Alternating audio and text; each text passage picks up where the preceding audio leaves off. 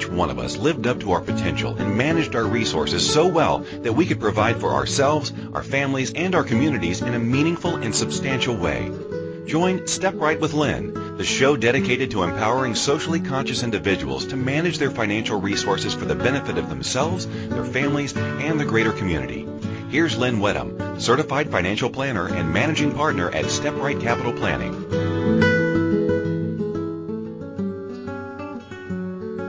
Good morning, and welcome to Step Right with Lynn. Today, the title of our show is Transitioning Toward a More Resilient Future, and my guest is Dylan Siebert from Transition KW. One of the things Dylan is going to talk to us about is resources.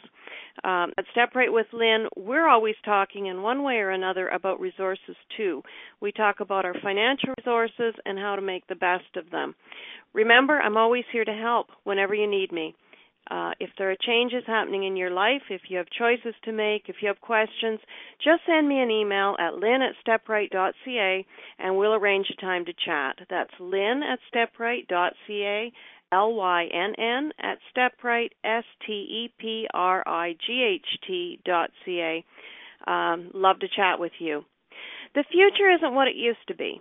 Our prospects for the 21st century look very different than they did at the outset of the 20th, with an increasingly unstable climate, rising energy prices, and volatile economy converging on a global society that is woefully unprepared.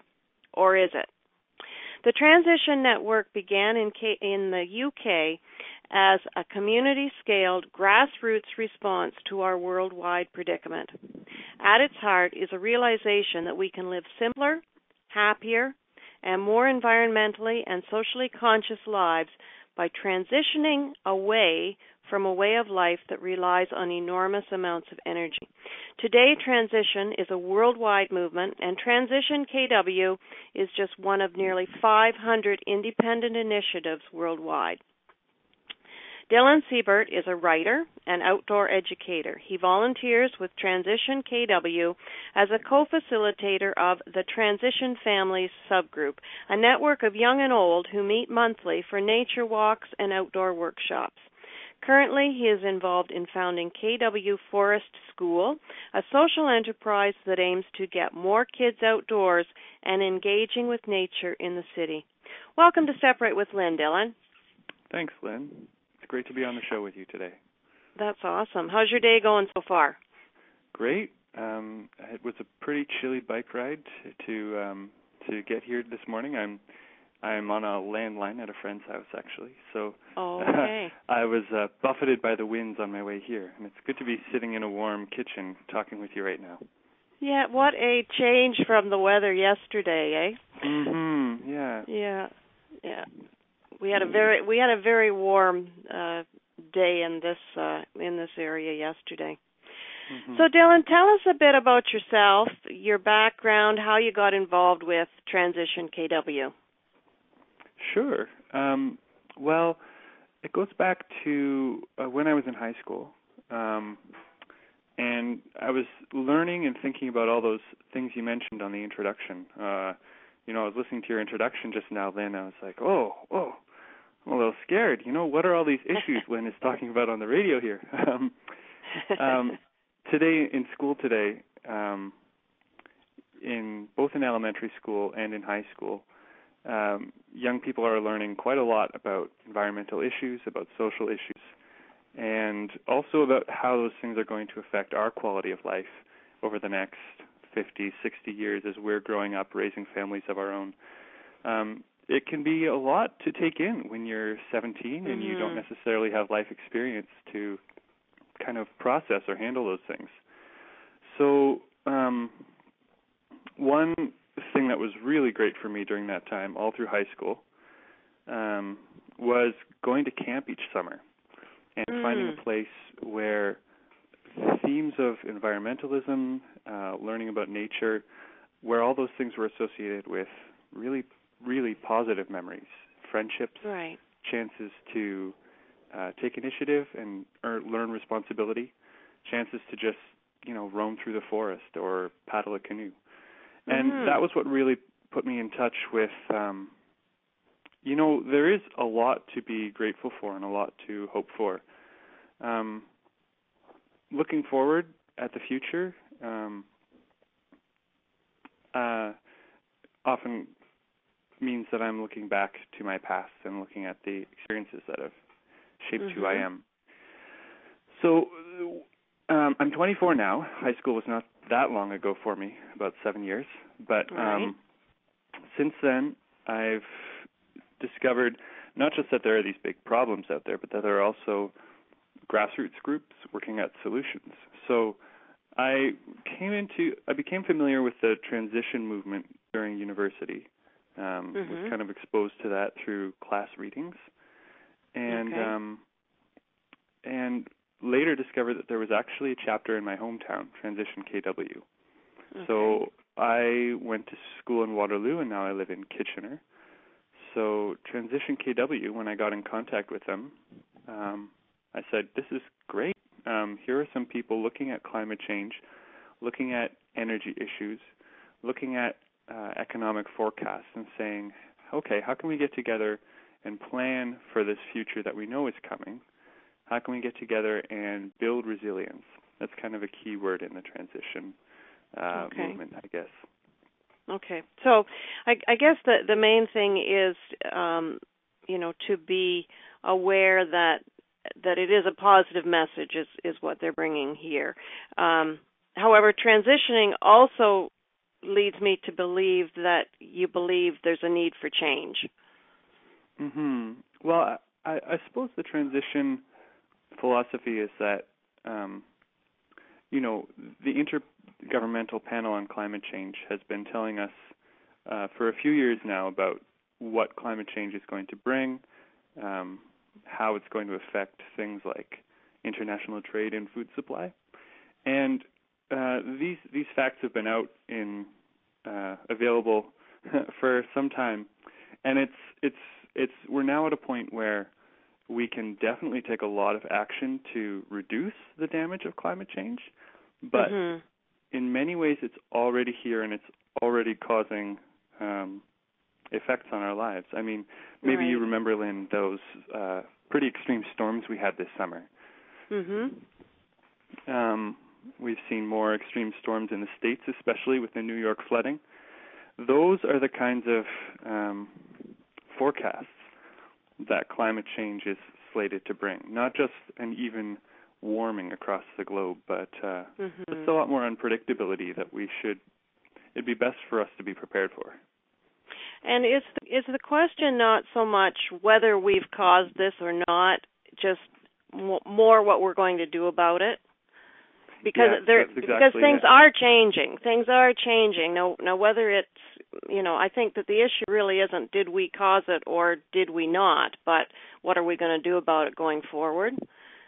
Yeah, and you're right. It is kind of moving past that question, and like you mentioned earlier, it's moving past the question as well of do we want change or do we want to create change? It's no change. Change is here.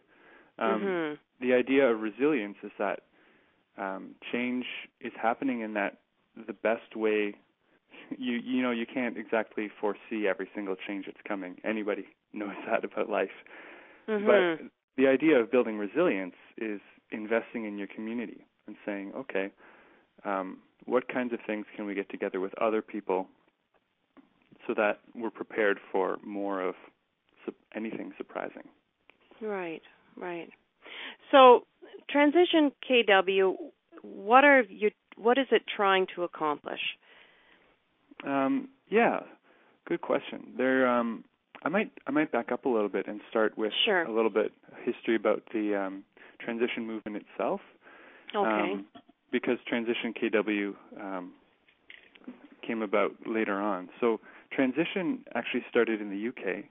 It was a small town in Cornwall that a group of people got together and had a conversation and said, well, okay, we've been, reading a lot of news and statistics, and it's kind of getting us down.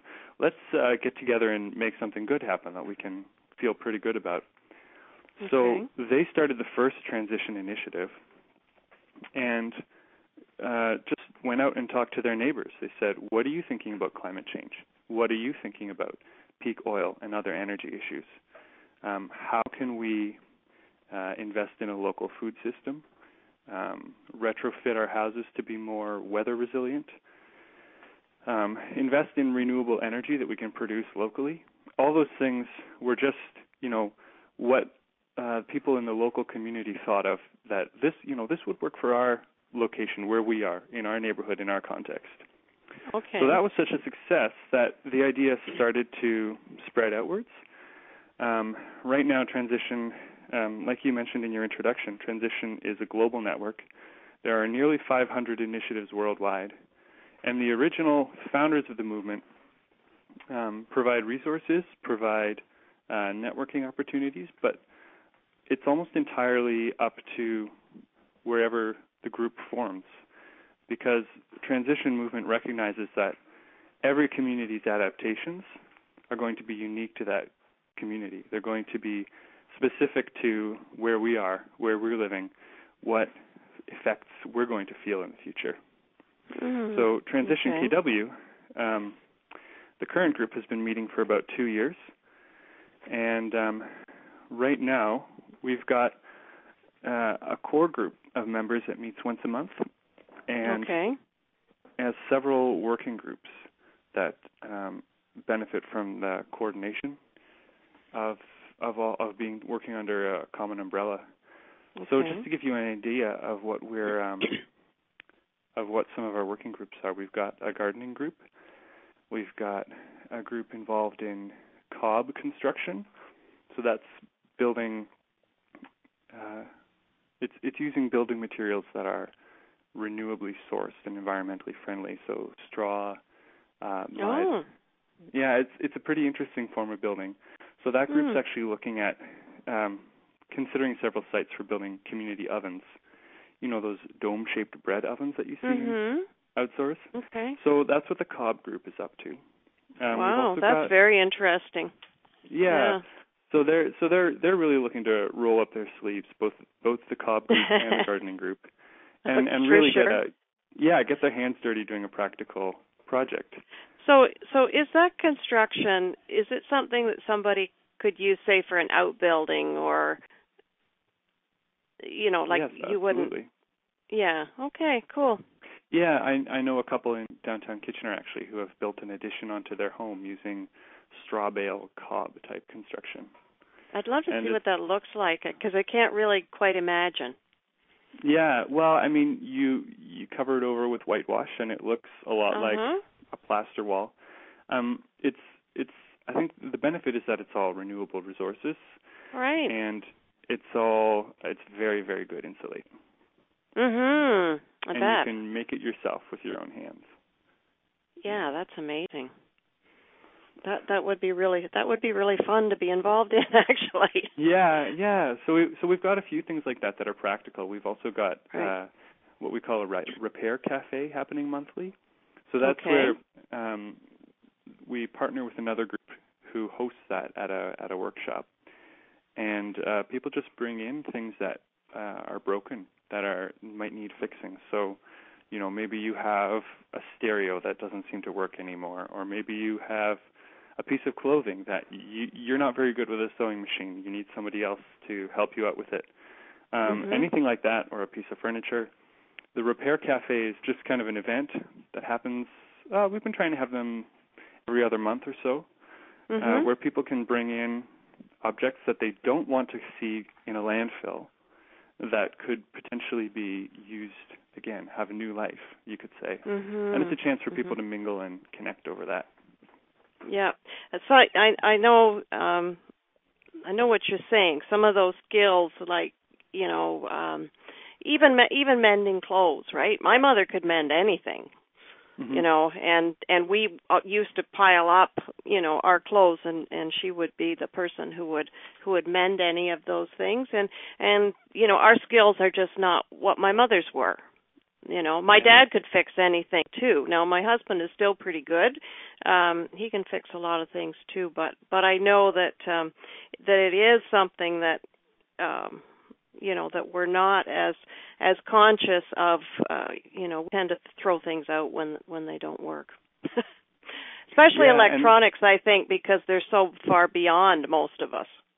Mhm. I've been amazed to hear friends talk about how many electronics can be repaired just by taking them apart, cleaning the components, and putting them back together. Is that right? Yeah. Well, that's amazing. Yeah, in terms of clothing too, I always dreaded. I thought, oh no, I don't have the skills. I need someone else to do that for me. But as I've made myself sit down with a needle and thread and repair my own pants, actually the pants I'm wearing now, I did a repair job on them recently. It's again an empowering thing. It's a very, very small thing. But it gives me that feeling that, oh yes, I can do something to change my life. That's great. We'll hear about the other things that Transition KW is doing. We're looking forward to hearing them just after this break.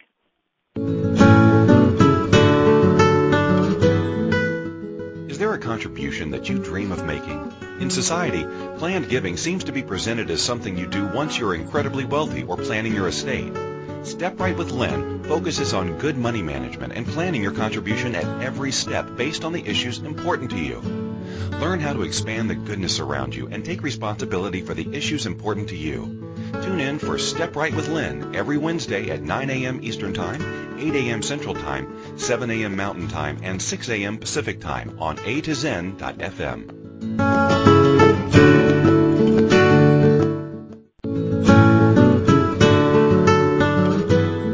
This is Step Right with Lynn. Lynn Wedham is a certified financial planner. To participate in the program today, please call toll-free in the U.S. 815-880-8255. That's 815-880-TALK. Or in Canada, 613-800-8736. Or you can Skype us at A2Zen.fm. You can also make the choices to ask or comment by email by sending to lynn@stepright.ca. Now, back to the program. We're back. This is Step Right with Lynn. Today my guest is Dylan Siebert. He's here representing Transition KW. So Dylan, we've talked about Cobb Construction, a community garden, and the repair group, the repair cafe, I guess it is. What else is going on?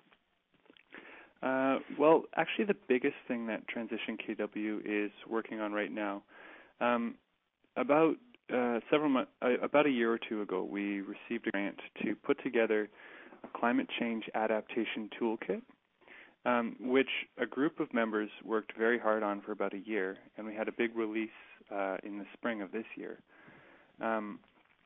This is a document that was put together to answer questions that people might have around climate change specifically.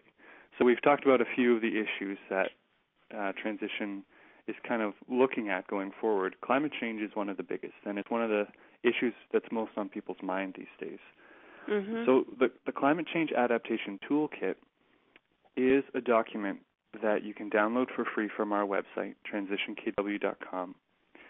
And we've handed out so far 400 hard copies. They've all gone out to people's homes. We have hard copies of the document available at public libraries in Kitchener and Waterloo. And we're actually working on putting together some presentations that we can go out into the community and present the toolkit and say, here's what it is, here's how you can use it. Oh, that's a good idea. Yeah, so it's a document that gives practical suggestions on, so maybe you're thinking about climate change, maybe you're worried about what it might mean for you and your family. Here's a list of resources all in one place that you can do proactively. Right, okay. So it's divided into 4 sections. There's a section on things you can do around your home, things like heat-proofing your house, reducing your electricity and energy dependence, that is, preparing for extreme weather. So that section is your home. Then there's a section for around your home, so things you can get together with your neighbors and do. A third is getting around, so transportation, how you can empower yourself and decrease your reliance on on systems that might not be the best for the environment and also might not be the most reliable moving forward. The fourth section is in your community. So how you can get together with larger groups, neighborhood associations, town councils, what kinds of things those groups can do. Okay. And so around the home, what are some of the things you can do around your home? There are some tips here. I'm actually looking at it on my computer right now. Okay. The obvious things are things like adjusting the temperature of your home, and using less energy in your home. Looking at your appliances regularly.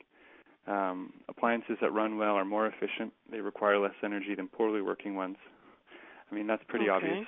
For me, what's been powerful is actually looking at some appliances pretty carefully and saying, okay, which of these things do I want to keep spending money on, fixing, buying, updating, and which of these things can I really do without? Okay. So, for instance, I've always admired my mother's ability to bake bread, and it's something my grandmother did as well.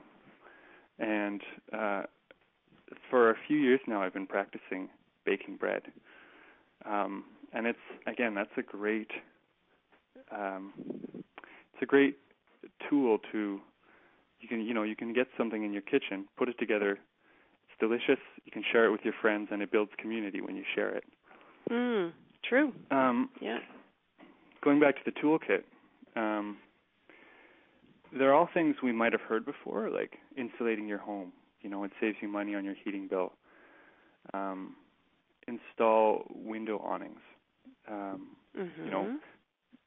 prevent direct sunlight from coming into your home. Okay, These are all things that they're basically tips to help you save money around your home, and as a side benefit, be more prepared for climate change. Okay, right. When you're talking about appliances, Dylan, I know sometimes newer appliances are more efficient than older appliances. Like, for instance, an old fridge takes a lot more power, I believe, than a new fridge. So how do you balance between, that fridge going to the landfill and it not being energy efficient? That is a very good question. How do you make that kind of a decision? I guess it's one of those things which is better, which is worse. I don't know. Yeah, it's true. I know there are a lot of groups in town that will, organizations that will audit your home for energy efficiency. So those are organizations that have put a lot of invested in the know-how to say, which appliances are the best. They can walk around your house and tell you exactly how much air your home is leaking. So, for instance, some homes, when you put together all the little cracks around the windows or under the doors, or the amount of heat leaking through the wall, it adds up to a big hole in your house the size of a basketball, for instance. And that's about the amount of heat that you're paying to heat your surrounding, your backyard, basically, by letting the heat go out. And it's a really good question that to be honest, I don't have the answer right off the top of my head. But the other one I always struggle with is light bulbs too, because the one light bulb is more energy efficient, but I understand that those light bulbs are a lot worse in the landfill than the old kinds, and so I guess all that points to is that we need to have these discussions, right, and figure out some things for ourselves on some of these issues. Exactly. Yeah. I think you're referring to the fluorescent bulbs that are coming out now. Yeah, and they've been known to have mercury inside them, so they can't. That's a very deadly toxin, as we know. I mean, this solution doesn't work in every case, but for me, when I'm often faced with a question of, do I take this complicated solution or do I take this complicated solution, and you're really trying to balance the amount of, in some cases it feels like you're trying to choose the lesser of two evils, doesn't it? Mhm. And for me, sometimes this works, is that I take a look at this situation and I say, well, I'm going to make the best decision I can with the information I have, but an even more powerful decision is to turn off the light and hang out by candlelight instead. My roommate and I have actually gotten really, really into candles in the last little while. We had our Halloween party last week. We had the entire place lit by candles. No electric light at all. Right. And when I wake up in the morning now, and it's a little dark, but I want to read at breakfast, or I don't even need that much light. I just want to eat my oatmeal with a little bit of light to see my spoon. Having a candle is actually a really nice thing. It gives a really good start to the day. A little bit relaxing too, I bet. Yeah. So I guess what I'm trying to illustrate by that is, if you have to choose between two very complicated solutions, if there's a third option that's simpler, that cuts out the complication, I mean, I always take it. Right. Interesting. So tell us a little bit more about the issues that transition as a movement is trying to engage with. Sure. Well, like you mentioned, part of the issue is that not everyone agrees on what the issues are and how serious they are, right? Sure. I mean, the Intergovernmental Panel on Climate Change, I'm always tripping over that word. It's the IPCC. They've been in the news recently releasing more reports, more synopses about climate change. Okay. And, I mean, the science is in, the facts are in. It's happening, and it's going to affect things. It's going to affect world climate in ways that aren't entirely predictable. That's one of the hardest things. Okay. That's one of the hardest things to make public and say, oh, let's prepare for something that no one knows what is going to happen. Right. So hence the idea of resilience, being prepared for anything. Okay. The other issue that transition was founded to look at was actually the problem of energy. And that's something that gets a lot less press, actually. Climate change, we have thousands of people marching in New York to draw attention to that. Far fewer people in far fewer numbers are out there talking about, well, what is the stuff that we run our cars on, that we run our electric lights on, that we heat our houses with? All this energy that we pay our hydro bills for, it's all created by burning fossil fuels that are mined out of the ground. And the basic premise of peak oil is that, well, we know that the Earth is finite. We know its mass approximately. We know that there can only possibly be a certain amount of coal, oil, and natural gas in the ground. Right. And the other thing is that scientists looking at peak oil are telling us is we've actually burned through a substantial chunk of it already. Over the last 100 years, we've converted a large chunk of these fossil fuels into greenhouse gases. So, and that's reflected in things like the rising price of gas, for instance, the rising price of utilities, the way that oil and natural gas these days are being mined by ever more intensive methods. It's because we got the easy stuff back in the 1800s and the early 20th century. Right. Now we're going after the hard stuff. The tight oil and tight gas is what they call it. So there's that issue on the other hand. There's climate change on the one hand. There's peak oil on the other hand. And it's in some ways it's again that choice. Oh, which of these two very complicated, distressing issues do I look at first? I just don't have time or energy in my day to think about these things. And for me, again, this is where my third way point comes in, is that taking the simpler option, just saying, oh, well, if I use less energy, I don't contribute to depleting energy resources. I also don't contribute to greenhouse gas emissions. Mm-hmm. Okay, well, I can light a candle, and that's the first difference I've made today. I'm eating my breakfast, and I've made a difference. Nice. We're going to go to break again now, Dylan, and we'll want to know more about the projects that Transition KW is actually taking on when we come back from the break. Sure.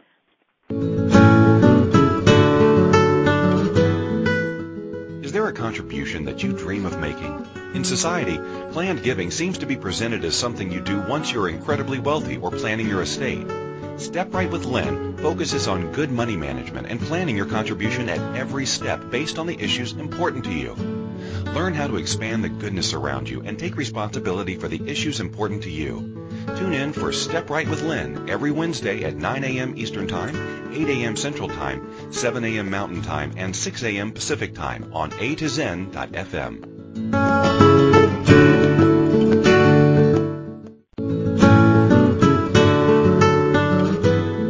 This is Step Right with Lynn. Lynn Wedham is a certified financial planner. To participate in the program today, please call toll-free in the U.S. 815-880-8255. That's 815-880-TALK. Or in Canada, 613-800-8736. Or you can Skype us at A2Zen.fm. You can also make the choices to ask or comment by email by sending to lynn at stepright.ca.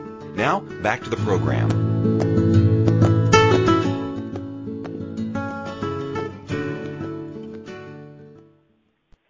Welcome back. My guest is Dylan Siebert, and we're discussing the work of Transition KW and the transition movement, which is a global movement. We've got a good question, actually, from a caller, and then we'll get back to actually what the organization is doing. But the question is, where do you draw the line between being resilient and being a doomsday sayer kind of attitude? So how do we keep living, not focusing on all the negative things that could happen? So we don't want to foster fear. Really what we would want to foster is empowerment. And how do we keep putting those issues forward without it becoming negative, Dylan? That's a really good question. Yeah, and I'm glad that question was sent in, because that was what I was hoping to talk about next, actually. Okay. As I'm looking at, so I mentioned the climate adaptation toolkit that Transition KW has put together. So right. This document, like I mentioned, has a few practical suggestions, things around your home you can do, things in your neighborhood that you can do to prepare for climate change. There's actually a little list on one of the last pages here. That just has some really simple actions that you can start with. So it's things I've mentioned: adjust the temperature of your home, use less energy in your home. But actually, one of the key items on that list is get to know your neighbors. And I think that's the key difference in the attitude we're trying to build towards these issues. Yes, I do know people who identify as preppers.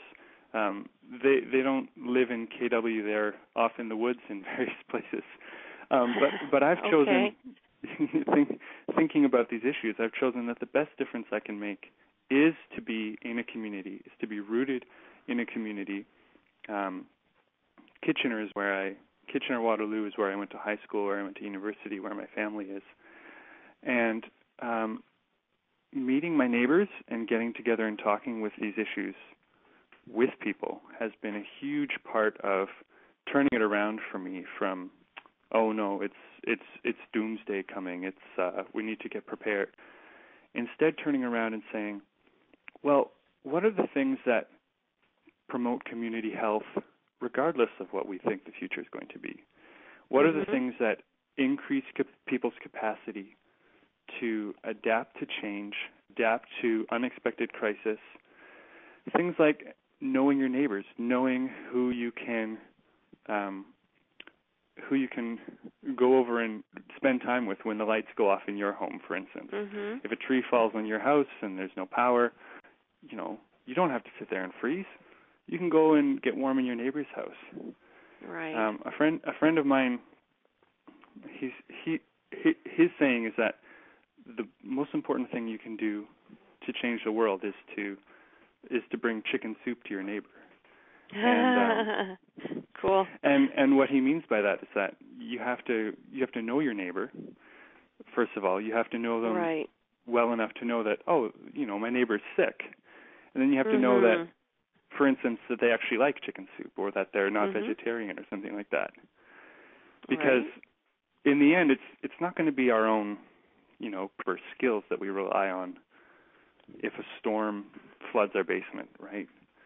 Or if the power goes out for a couple of days, as it did in Montreal. It's going to be the people in our neighborhood. Those are the people who are going to reach out to you and say, well, hey, what can we get together and share? You know, we have a freezer full of food that is going to go bad, so let's have a barbecue right now. Or, on the other hand, you know, who among our neighbors is going to need extra help during these times? You know, maybe an elderly person who really needs a warm place to stay, or, you know, all these people in our neighborhoods who might have needs that we don't know about, or might be able to meet needs that we don't know we have. Right.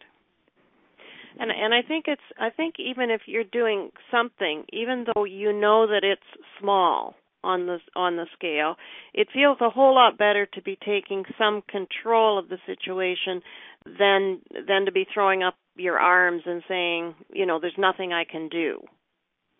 Exactly. And part of it too is relinquishing the things that we know we can't do. You know, I can't fly myself to the UN and force all nations to limit their carbon emissions. I can't do that. Right. I'm not going to waste my time thinking about doing that. Instead, I'm going to take the actions that can make me a productive person and a less destructive person as well. And I'm also going to reach out and talk to other people.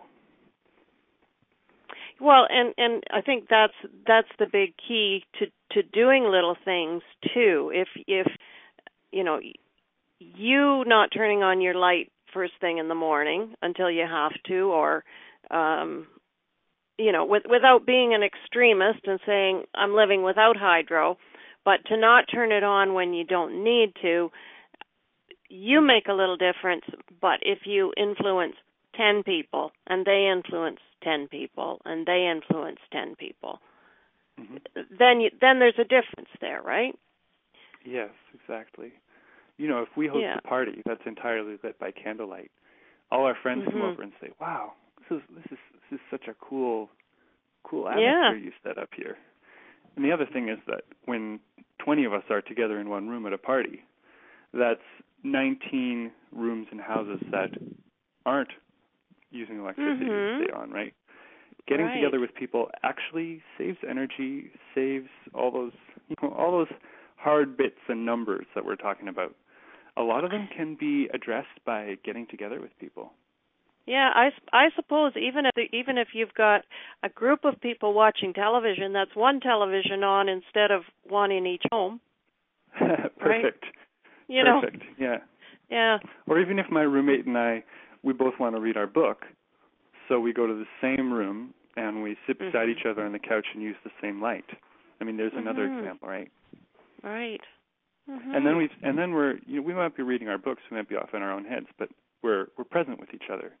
And that's something that can be powerful for families too, is that realizing that these events can in very physical, practical ways can draw us closer together to the same couch perhaps. Right. Yeah, interesting. Yeah.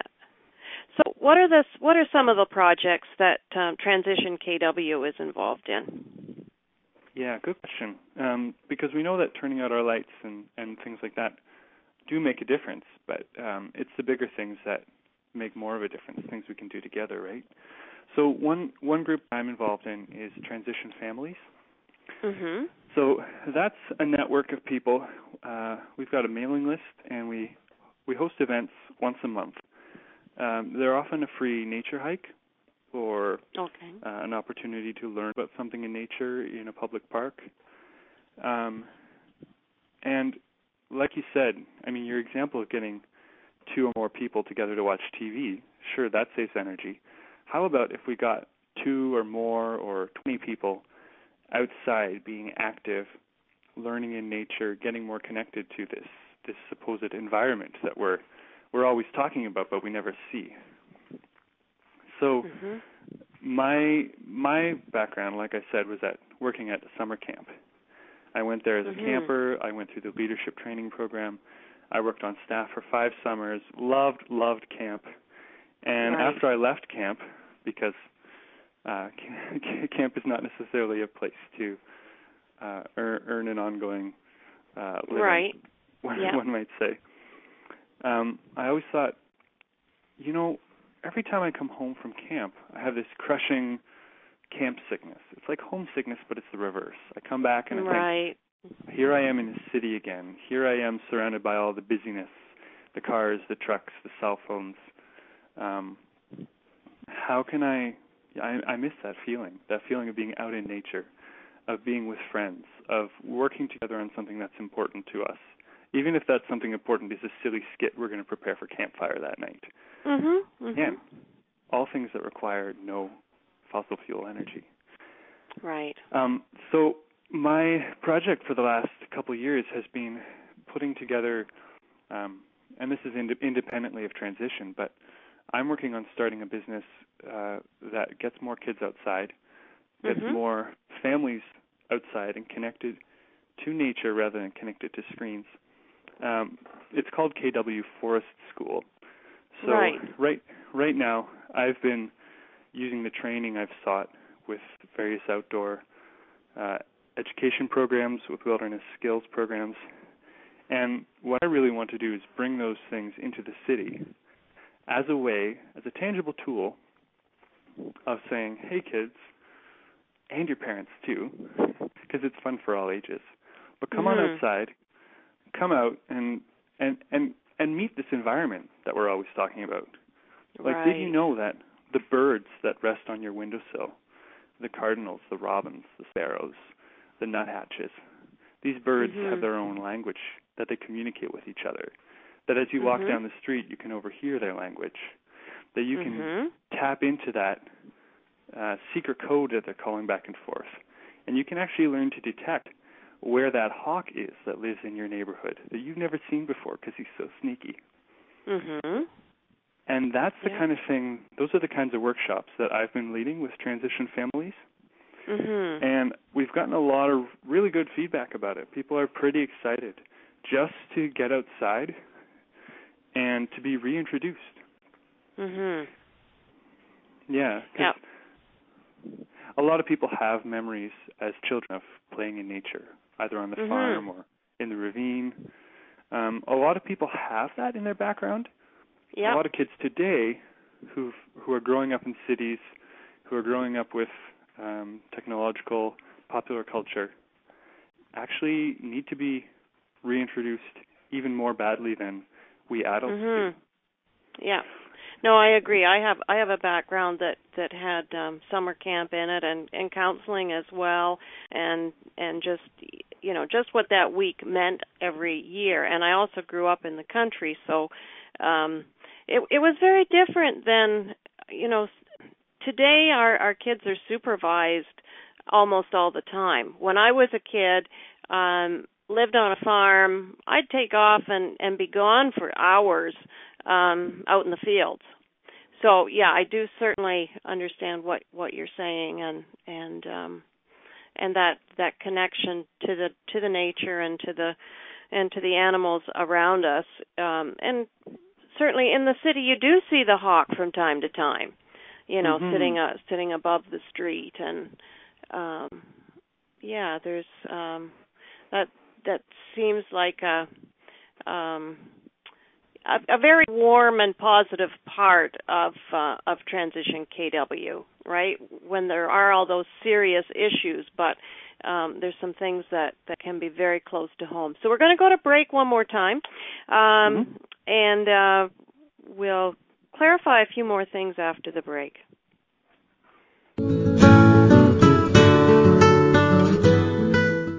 Is there a contribution that you dream of making? In society, planned giving seems to be presented as something you do once you're incredibly wealthy or planning your estate. Step Right with Lynn focuses on good money management and planning your contribution at every step based on the issues important to you. Learn how to expand the goodness around you and take responsibility for the issues important to you. Tune in for Step Right with Lynn every Wednesday at 9 a.m. Eastern Time, 8 a.m. Central Time, 7 a.m. Mountain Time, and 6 a.m. Pacific Time on A2Zen.fm.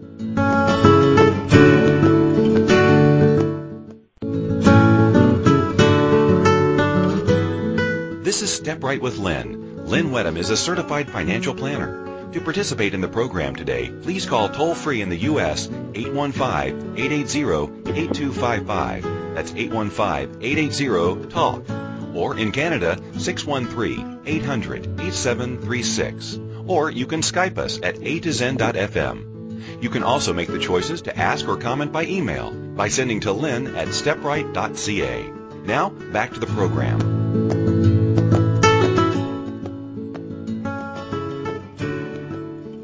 Hello again, this is Lynn Wedham, and I'm speaking with Dylan Siebert. Dylan, so what we were just talking about is called transitioned families, where we're helping young people connect to the nature around them. Are there other things that, do you actually ever take like groups out into the forest? I know you've got the KW Forest School as well. So does that take place in the city as well, or do you actually take people out of the city? Yeah, excellent question, Lynn. People have been asking me so on the one hand, I'm volunteering with Transition KW. I'm helping lead the Transition Families group, and on the other hand, I'm starting conversations around this social enterprise, KW Forest School. And in both cases, people ask me, oh, you know what?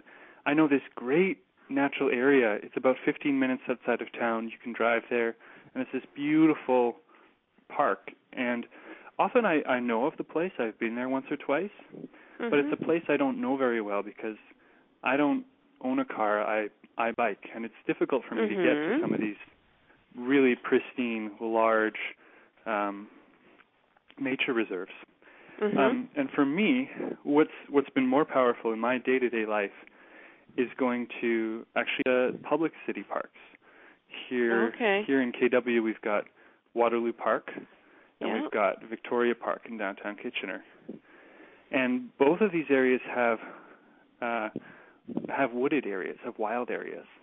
And for me, what's powerful is, on the one hand, it's really amazing to go somewhere far away like camp, or like provincial park, or a nature reserve on the edge of the city. But if you're living on a limited income, or you don't have access to a vehicle, some of these places can very suddenly become very hard to access. And my philosophy is that nature shouldn't be something that is a privilege. Nature is a right for everyone.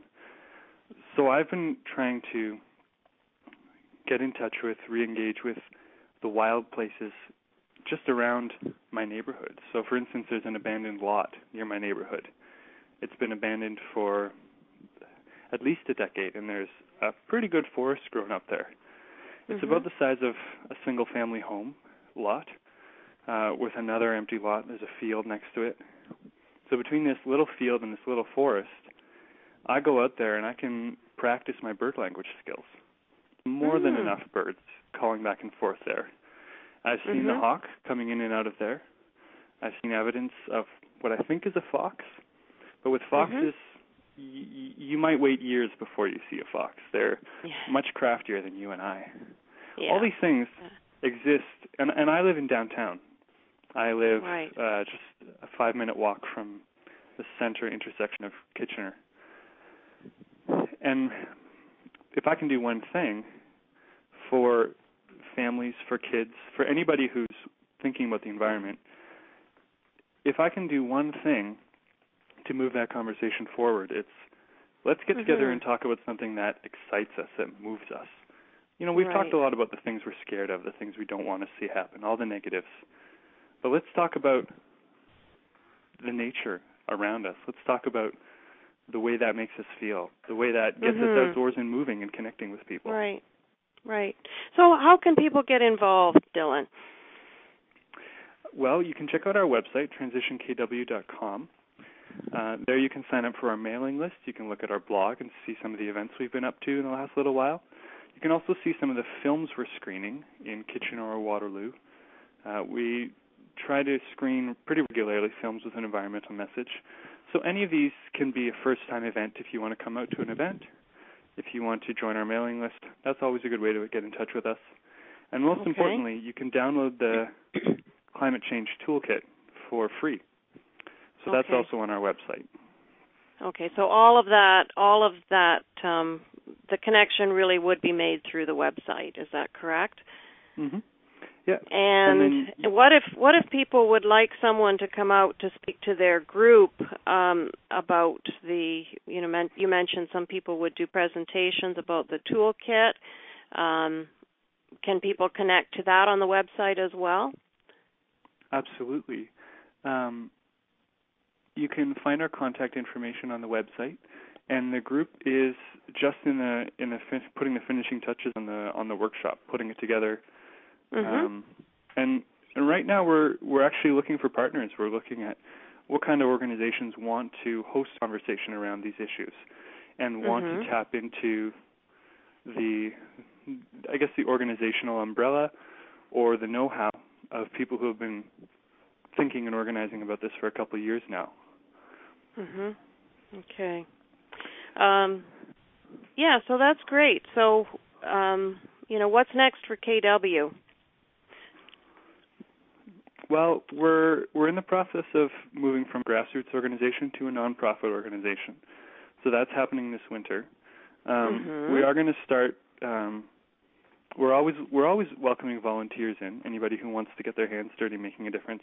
You can join a working group, or you can start your own working group under our umbrella.